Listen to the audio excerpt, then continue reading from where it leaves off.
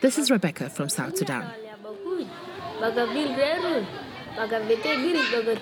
In this part of the interview, she's explaining what a typical day looks like for her. When I get up in the morning, I wash my face and do the same for my siblings, she says.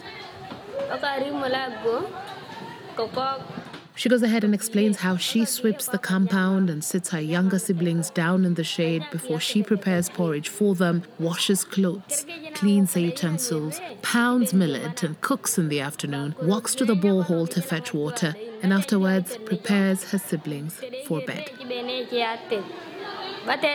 Rebecca is 10. What draws me the most to Rebecca is her smile and happy face. Throughout the interview, she'll talk about some of the challenges she faces, about how she hasn't been able to go to school due to the ongoing conflict and hunger, and how her school serves as a displacement camp or temporary shelter for families fleeing from or displaced as a result of the conflict, making learning difficult.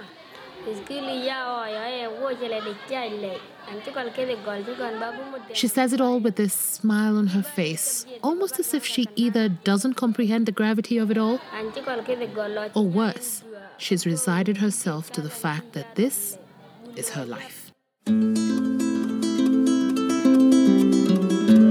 My name is Evelyn Omboye, and you're listening to the Human Interest Podcast.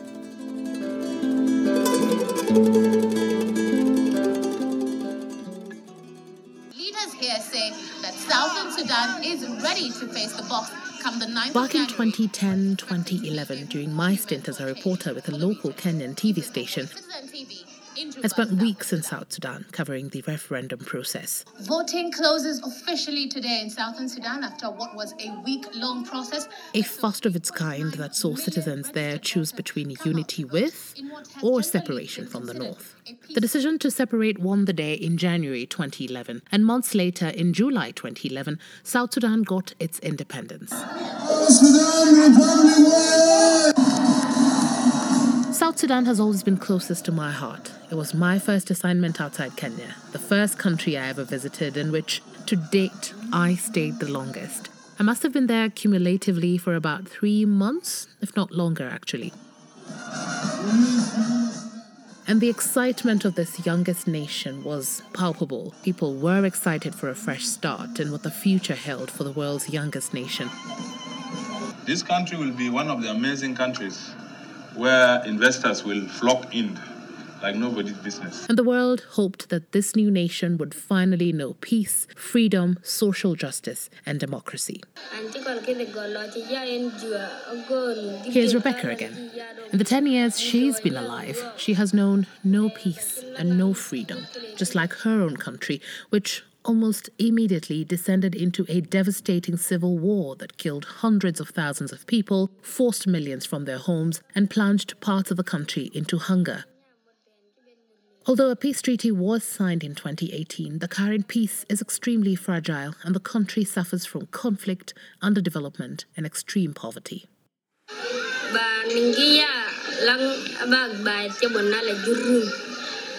Our state has terrible things, Rebecca was just saying. The community fighting within themselves, intercommunal violence, and floods, which hinders daily school attendance. The school is not in good condition, she continues to say. The fence is down, and people use schools as a refuge when there is intercommunal violence. Rebecca had stayed away from school for over a year owing to the global pandemic and had been excited to finally return to school. But school no longer serves Rebecca as a learning institution. 2.4 million children in South Sudan share Rebecca's story. Yes, the pandemic did contribute largely to this, but the concern in South Sudan now is with a prolonged food crisis and continued conflict, many girls who already face enormous barriers to accessing and remaining in school may be forced by these external factors to permanently drop out of education. Hi, I'm the Country Director, Plan International. My name is George Otim. George recently met young girls in Pibor County, South Sudan, during one of his work visits. Pibor is one of the areas where severe food insecurity and conflict continues to affect vulnerable families and especially girls. While I was in Pibor, the family told us that this year has been the worst period of hunger in the living memory. this year is the most severe period of hunger in living memory. 1 in 3 people are hungry in South Sudan because they either can only afford 1 meal a day or none at all. Women and children are acutely malnourished, and the situation is only worsening.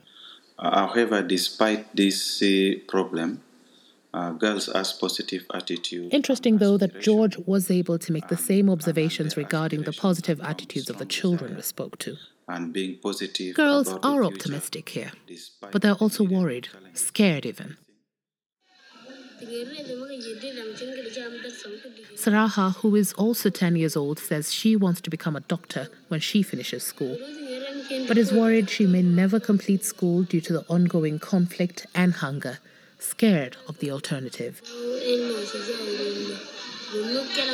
In a country where 50% of girls are already married before their 18th birthday, adolescent girls in South Sudan say they are more likely to be married at a young age if their families are struggling financially. Rebecca says what largely makes girls not finish school is hunger. Girls are forced to get married at a younger age to save the family from hunger. And a situation like this is likely to continue to deteriorate without it being reversed in the near future. Without urgent action, there is real risk that we will see devastating level of hunger and possibly famine, setting back the little progress that we have made so far in tackling gender inequality, and then also tackling early first child marriages, and then also addressing gender-based violence plus sexual exploitation and unwanted pregnancy among girls and youth in South Sudan. So what needs to be done? George spotlights 2 key asks. 1, that over and above urgently getting food, water, and health services to communities throughout South Sudan, we should also look into ways to ensure children, and especially girls, are protected. And 2nd, that we cannot wait until the famine alarm is sounded, because by then, for many, it may be too late.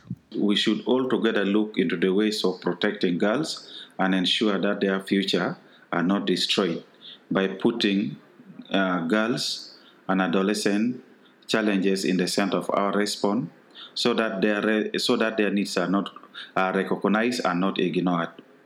Humanitarian funding must also be forward-looking to preempt the disaster situation rather than responding to already worsening situation. Waiting for declaration of an emergency situation like famine may be too late for some of the families. Some have already suffered. This is South Sudan, 10 years on. I'm Evelyn Wambui, and you've been listening to the Human Interest Podcast.